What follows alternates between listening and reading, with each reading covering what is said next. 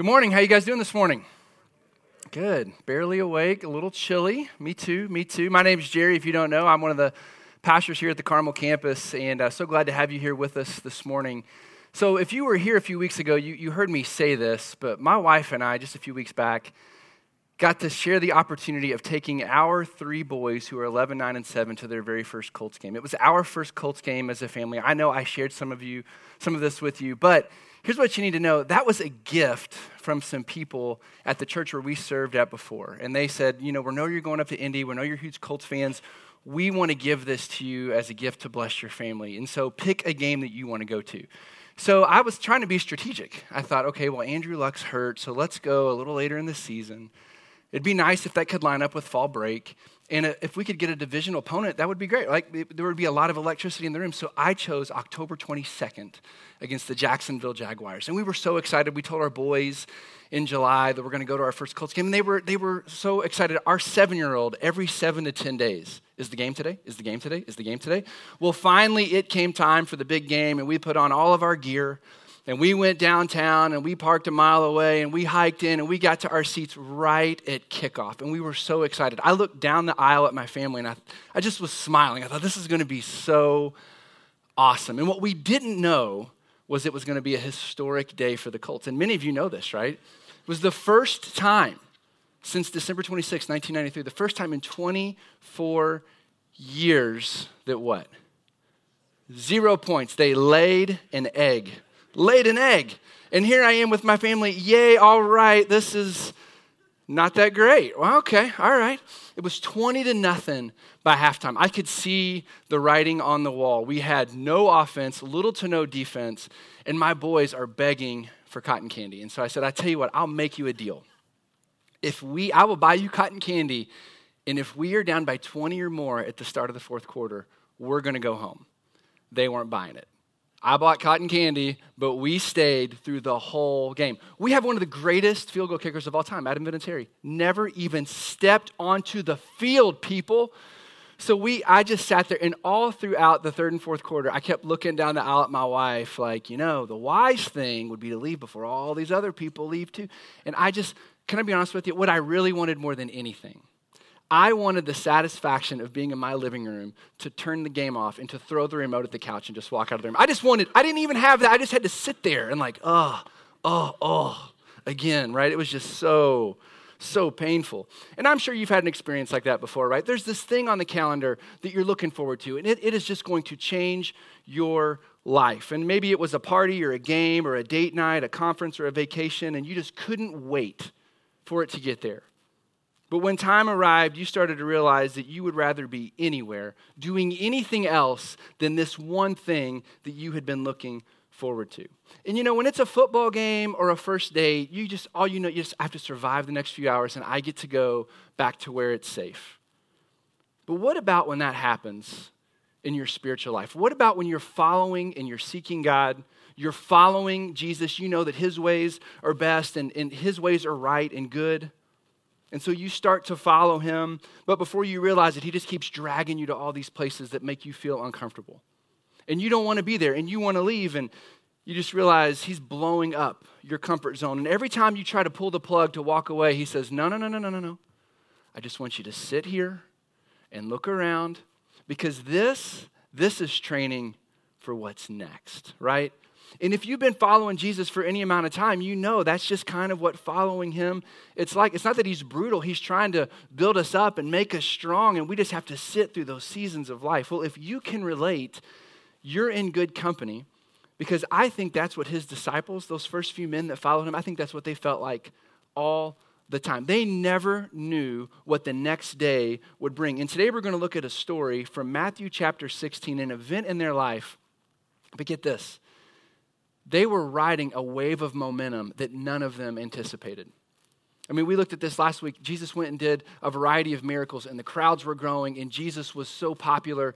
Their rabbi was a rock star, right? Everybody wants to have that friend that is just, everybody wants to know, but you know them a little bit better than everybody else. That's what Jesus' disciples were experiencing. It was a good time to be a follower of Jesus. And then just like that, he says, I tell you what, guys, we're going to go out of town. And he takes them to a place, the last place that they wanted or expected to be. And I'm guessing that while they were there, when they got there, they're looking around saying, what are we doing here? Can we just go back to where, this is crazy, Jesus. But here's what's wild. He takes them to this place, and he makes a bold proclamation that they would never forget. It would shape the rest of their lives. And here's what's wild. 2,000 years later, it has everything to do with why you and I are sitting here today. Now, isn't that crazy? So if you want to follow along, we're going to be in Matthew chapter 16. In the Bibles around the room, that's on page 687. Now, this is a familiar story. It's in Matthew, Mark, and Luke. You've probably heard bits and pieces of this before. You could probably quote some of it back to me. But let me tell you what's going on in Matthew chapter 16 when we get to this season of Jesus' life. He's about almost 3 years into his 3.5, 4-year ministry. So he's nearing the end, and the crowds are massive. His popularity is at an all-time high.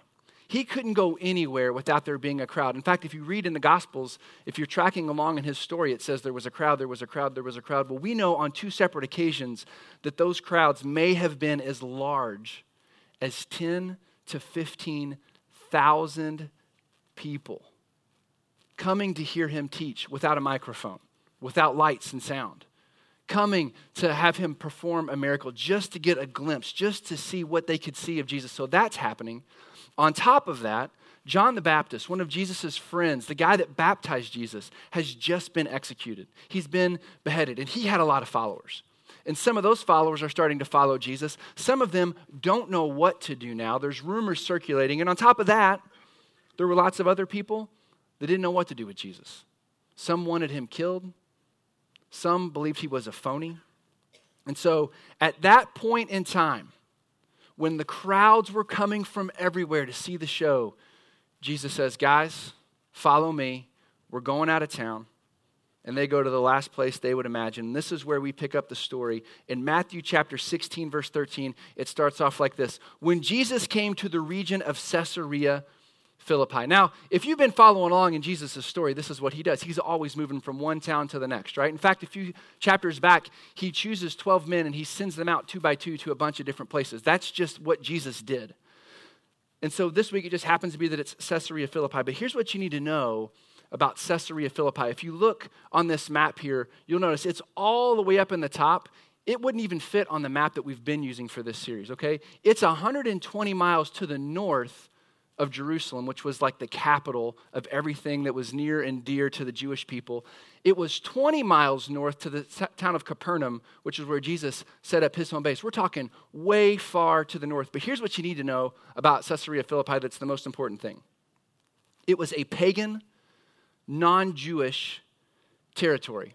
The people there were strange. The people there did weird things. They worshiped strange gods. And for us, I'm trying to think, what would be the best comparison for us? Think of like West Lafayette. The people wear strange dark colors. They yell, boiler up. And you're like, I don't even know. What's that mean? What's that mean? Show me a banner, right? What are you talking about? They're just weird, strange people. Now, we tease about that, right? But in all seriousness, going to Caesarea Philippi, it wasn't like going to the other side of the tracks. This was like going to the edge of the world. You would not want to go to this place. And this is where Jesus is bringing his disciples. Now, in the Old Testament, we learn that this place was significant for Israel for all the wrong reasons. For starters, in 1 Kings 12, we learn that when the nation of Israel had a civil war and they were divided into two, the king of the north built a golden calf near this region of Caesarea Philippi. And he led his people in worshiping that calf. Now, this was the second time this had happened in Israel's history. God did not like it the first time. He did not like it the second time. And so if you were a Jew in Jesus' day, you're like, we don't want to go to that place because ain't nothing good happening there, right? Now, not only that, but the Canaanites, who were the enemies of the Israelites, they had built a sanctuary to their god of fertility named Baal in this region, okay? The Canaanites and the Israelites did not like one another. And if you've read the Old Testament, you know that Baal was always tripping up the Israelites. They were tempted to worship him instead of worshiping the one true God. But get this, as it turns out in this region of Caesarea Philippi, it was also the location of one of the major tributaries of the Jordan River. And if you were to go there today, this is what this place looks like. It's called Banyas, and you'll notice this stream, all right, all this water, it used to flow out of the mouth of that cave way back there. But in 1837, the cave collapsed. The spring now comes out from underneath it. But here's why this is so important. Because in the ancient Near East, people believed that water came from the gods. So a large water source like this was believed to be where a fertility god would live. And the Canaanites believed that in the winter, their god Baal would climb down into the mouth of that cave, and he would sleep there until the springtime. So the entrance to this cave was the entrance to the underworld. The Jewish historian Josephus records that this cave was a mysterious and seemingly bottomless pit, because every time they tried to measure how deep it was, they would throw rope down it. They could never get to the bottom. Now, on top of that, this place became known as the gates of hell. Doesn't that sound like a great place to take your family on vacation? And the Canaanites believed that this is where Baal would go and rest for the winter, and they needed to draw him out. They needed to get his favor, so they would go here and they would offer sacrifices in this cave. And you know what they would do? They would take babies, little babies, and toss them down into this cave, believing that that would make this god, Baal, happy. Now, I have 4 kids. That's one of the most bizarre and disturbing things I have ever heard.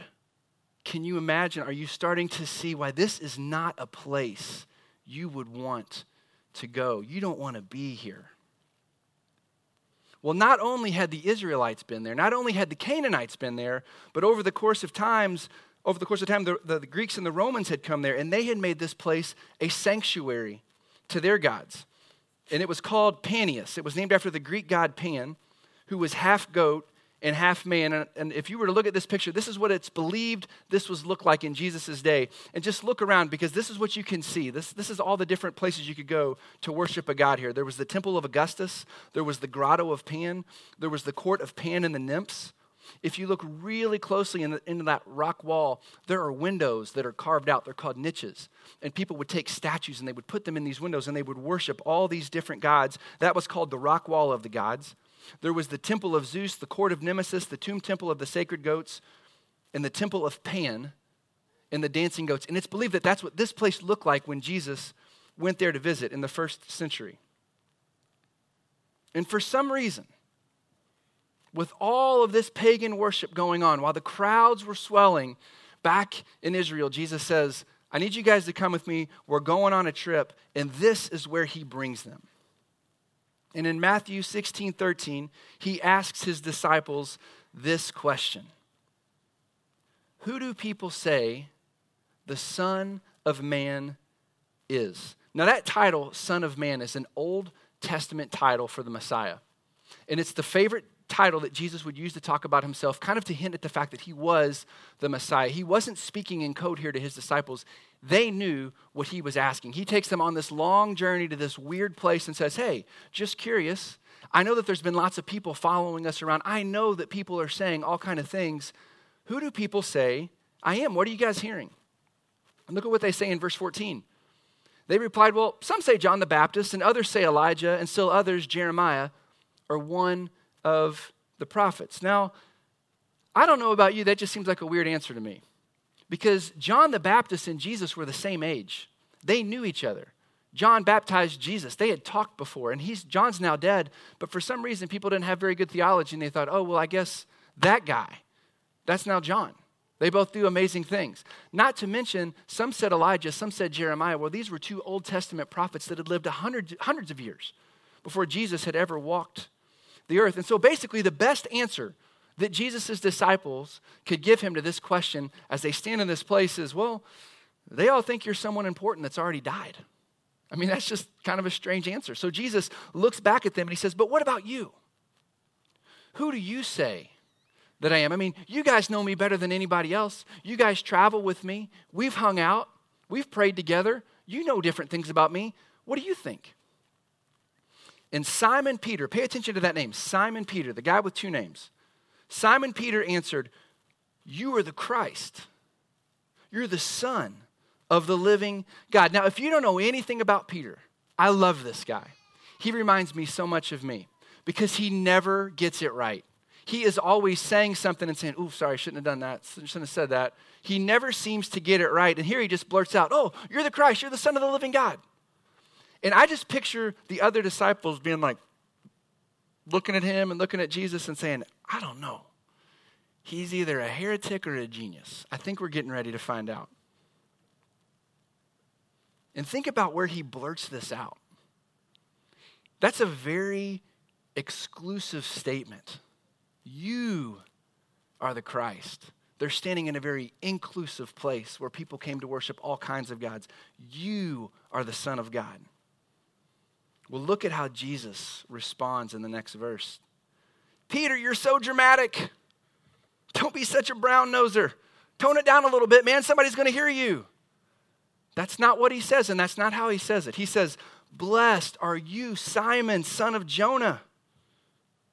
This was not revealed to you by me, but by my Father in heaven." Interesting, this was not revealed to you by man.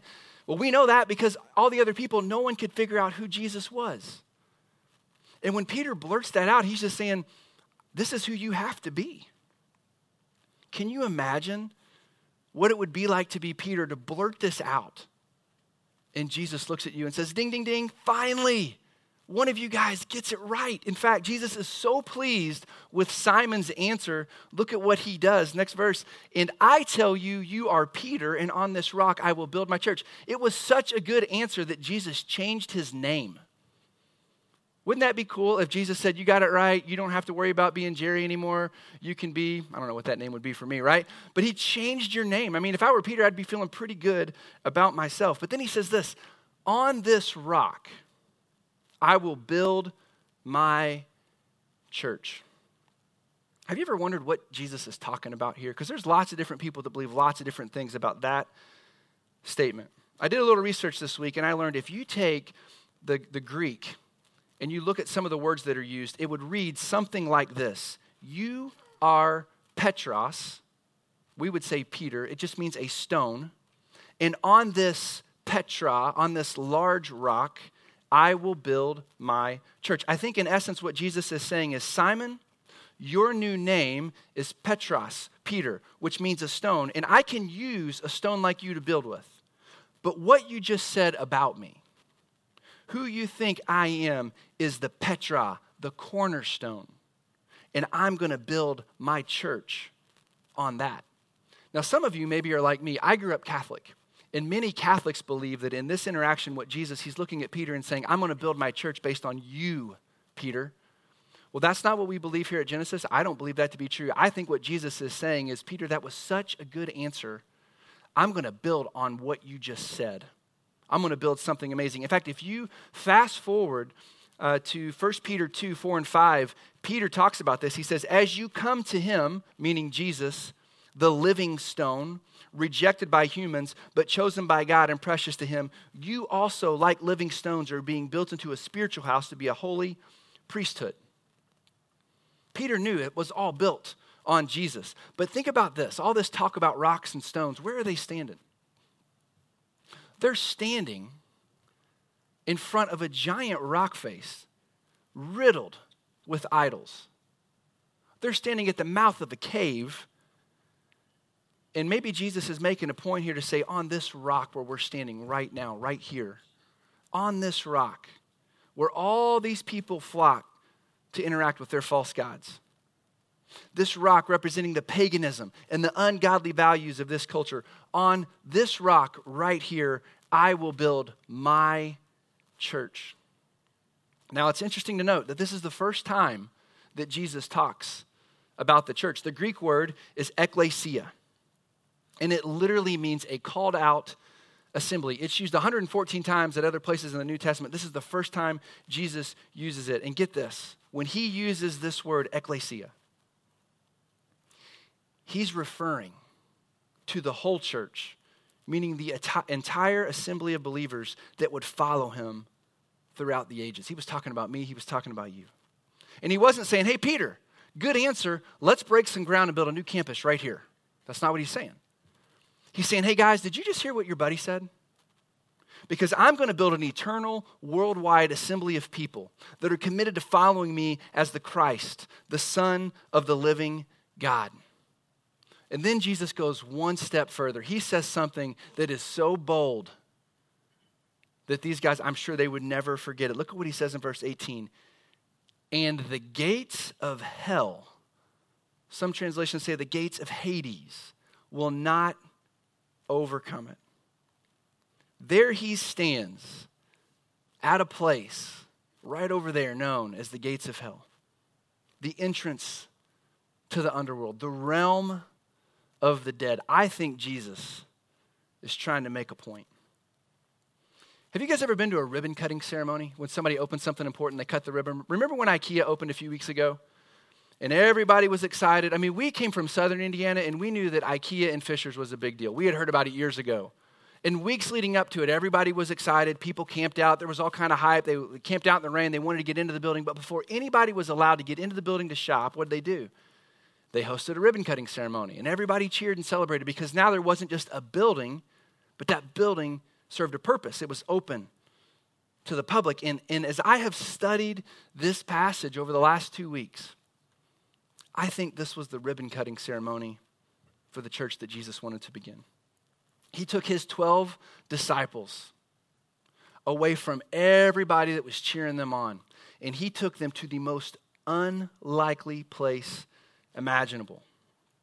And he promised to start an eternal organization called the church that hell itself couldn't stop. It would never even slow down. And while he didn't actually cut a ribbon, he made a bold proclamation that has everything to do with why you got out of bed and came here this morning. Think about this. Regardless of what you believe to be true about Jesus, right now, look around.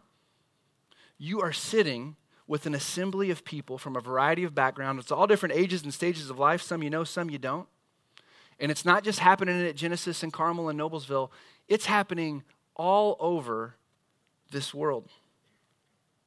And just like us, people gather together to sing to Jesus. They pray to Jesus. They declare that he is the Christ, the Son of the living God. They baptize, just like we do, into his name. We don't have the corner on the market here. This isn't ours. This is his. So I think it's safe to say that his idea of the church has survived. But there's a problem. Because somewhere along the way, Jesus said, you're going to be an assembly of people. You're going to be sent out into the world to go. And somehow, I don't know, and I am guilty of this. I trade that vision in for church being a time and a place on a Sunday morning. I go to church. We gather for church. And I think that's a problem. A few weeks ago when we were at the football game, first thing I did when we got there, I started posting pictures on social media, sent some pictures to family and friends. We're here. Well, about halftime in the third quarter, I started getting, oh man, you should leave. Yeah, no kidding. And I started getting a comment that showed up in my thread, text messages. The guy that bought me the tickets, this is what he says. He calls me the next day and said, well, at least you got to enjoy Lucas Oil Stadium. And the first couple of times people said it, I was like, yeah, that's cool. But then I started to get really angry. You know why? Because I cheer for the Colts whether they play at home or away. And they played a whole lot better at the RCA Dome, if we're going to be honest, right? I didn't go to the game. I didn't take my family to ooh, what a nice building. I was cheering for the people down on the field.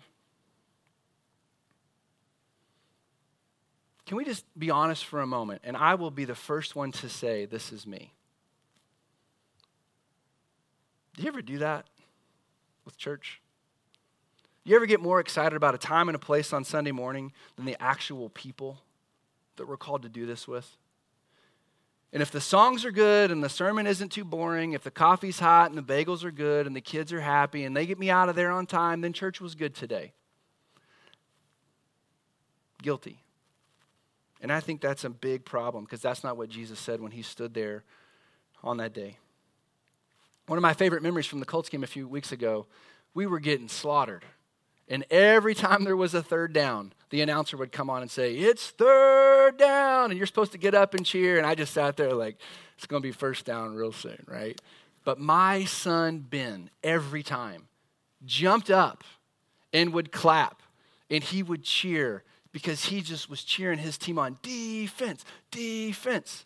And when you go to a football game, that's exactly what you were supposed to do. But I think if we are not careful, we could start doing that on Sunday mornings. We turn on the news and we hear about how dark and how depressing our world is because there's been another mass shooting. There's unrest all over the world. There's another terror attack. And guys, I have 4 kids, okay? I'm praying that Jesus comes back before kickoff today. Please, Lord, come now. I'm ready. I think we're ready. I'm not making light of any of that. But if we take this idea that Jesus started as the church and we say, oh, it's a time and a place on Sunday morning, then I'll tell you what, let's just quit singing songs and let's just get together and chant defense, defense, defense. And let's just hope that it gets better. But this week, as I have read this story, I look at it and think, oh man, I got to change my perspective on this thing called the church. He traveled to the gates of hell. He traveled to this place and he knocked on Satan's door to prove a point that he didn't come to play defense against the powers of this world. He proclaims the whole reason the church exists as an assembly of people is to go on the offense. Not to be playing like this, but to be charging and going. And when I think of it like that, well, I start to reshape how I read some of his teachings. As I was reading this week, I thought, gosh, so what does that mean when Jesus says this? If you go back to the Sermon on the Mount, Jesus has just chosen his 12. And a lot of times we read the Sermon on the Mount like Jesus is just talking to anybody that would listen. That's not what happened. He's looking at the 12 men that he has just chosen, the 12 men that he took with him to Caesarea Philippi. And this is what he says. You are the salt of the earth. You are the light of the world. A town built on a hill cannot be hidden. Neither do people light a lamp and put it under a bowl. Instead, they put it on a stand and it gives light to everyone in the house. And in the same way, let your light shine before others, that they may see your good deeds and glorify your Father in heaven. The problem with making church a time and a place on Sunday mornings, you know what we do with salt and light? We take salt and we rub it in people's wounds and say, you're not doing that right. And we take light and we shine it in their eyes and we're like, what's the matter with you? Jesus says, no. You're the salt of the earth. Everywhere you go, you should be flavoring the world with the love of God. You're the light of the world. Take this light that I'm giving you and take it to the darkest places. Take it to the places where people worship weird things. Take it to the places where people don't even believe I am who I say I am. Take the light and go. Are you starting to get the idea that Jesus didn't create church to be a place where we could come to learn to play defense? He's created the church to be a people that would always go into the world and reach others based on the confession of who he is and what he's all about. And guess what? If no one had ever done that, we wouldn't even be here right now. We wouldn't even have a reason to get together because they would have never fulfilled what Jesus had told them to do in the first place. All week long, I'm trying to think, how do you finish this sermon? What do you say? What do you say to drive this home? And then I realized, or maybe Jesus helped me realize, I don't have to say anything because he said everything that we need to hear. In Matthew 28, this is known as the Great Commission. You've heard this before, right? After his resurrection, he says these words. He's been resurrected from the dead for 40 days. And look at what he says. All authority in heaven and on earth has been given to me. Now, if a guy predicts his death and dies and comes back from the dead, and he says, look, there's nothing like me anywhere. Okay, that's fair. But I want us to read together what he says next. You've heard this before. This isn't new material. But let's read this together. Therefore, okay, time out. Standing at the gates of hell, people, come on. Give me some energy here. Therefore, disciples of all nations, baptizing them in the name of the Father, and of the Son, and of the Holy Spirit, and teaching them to obey everything I've commanded you. And surely I am with you always until the very end of the age. You're going to hear that passage a lot because we talk about disciple making here, because that's why Genesis exists. Our mission is to help people find their way back to God. But when they find their way back to God, we want to make disciples, that make disciples, that make disciples. That's why my life has changed. That's why your life has changed. So please mark your calendar for Saturday, December the 2nd. Come to that Multiply workshop. None of us have this figured out. We are all in this together. This isn't for the pastors and the super spiritual people. This is for the people. And if we don't take this, the rest of the world isn't going to get it. This is why we encourage everyone here to serve. To serve, not just to do a task, but to serve people. Jesus came to serve. So if you're part of Genesis and you're not serving, what are you waiting for? And don't just serve here, but serve out there. And if you don't know where to start, find me or Steve. We'd love to help you take a next step. So that's what happens in Matthew 28. In Mark chapter 16, we get a different version of the same story. That after Jesus gave this great commission to go into all the world, look at what Mark 16:19 says. After the Lord Jesus had spoken to them, he was taken up into heaven and he sat down at the right hand of God. You know why he sat down at the right hand of God? What do you do after a long day's work? You sit down. Your work is done. His work was finished. But I love verse 20. This hit me square in the eyes this week. Then the disciples went out and preached everywhere, and the Lord worked with them. His work was done, but when his people worked, guess what Jesus did? He worked right alongside them.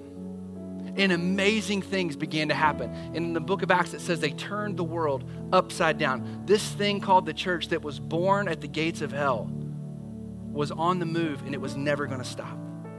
And in the book of Acts, Acts chapter 1, verse 8, this was written by Luke, the same Luke that wrote the Gospel of Luke. You've heard this passage before. Look at what Jesus says. You will receive power when the Holy Spirit comes on you, and you will be my witnesses in Jerusalem and in Judea and in Samaria and to the ends of the earth. In Carmel, in Noblesville, in West Lafayette, you'll be my witnesses at work. You'll be my witnesses at home, everywhere you go and everything you do. Think about this. The God of heaven, Jesus, left heaven and came to this earth in the flesh. He came. The Holy Spirit that hovered over all creation in Genesis 1, chapter 2, or chapter 1, verse 2, hovers over creation. The Holy Spirit came to live inside of us. And Jesus says, you're the church. You go. You don't stand still. The gates of hell cannot stop you. Let's pray. Oh, Jesus, we thank you. Thank you so much. I am thankful that you took those men on a long journey to a random place that no doubt made them feel very awkward. And I thank you for that bold proclamation, because when you made that proclamation, you were thinking about me and you were thinking about us. You were thinking about so much more than those disciples could ever imagine. And you invite us in all of our mess to be the church, not to go to church, but to be the church. And Father, would you help us if we just grasped onto this here at Genesis? If we could celebrate and worship you like crazy on Sunday, but this would be a celebration of everything that's happened during the week, would you help us to be the kind of church that would be on mission about making disciples and helping people find their way back to God? And those are all great words. We want to be what you want us to be about. And when we are frightened, when we are scared, when we are down, would you let it ring in our ears? We are the church because you've called us to be the church, and the gates of hell cannot stop or slow down the church. We love you and we thank you. And it's in your name that we pray, Jesus. Amen.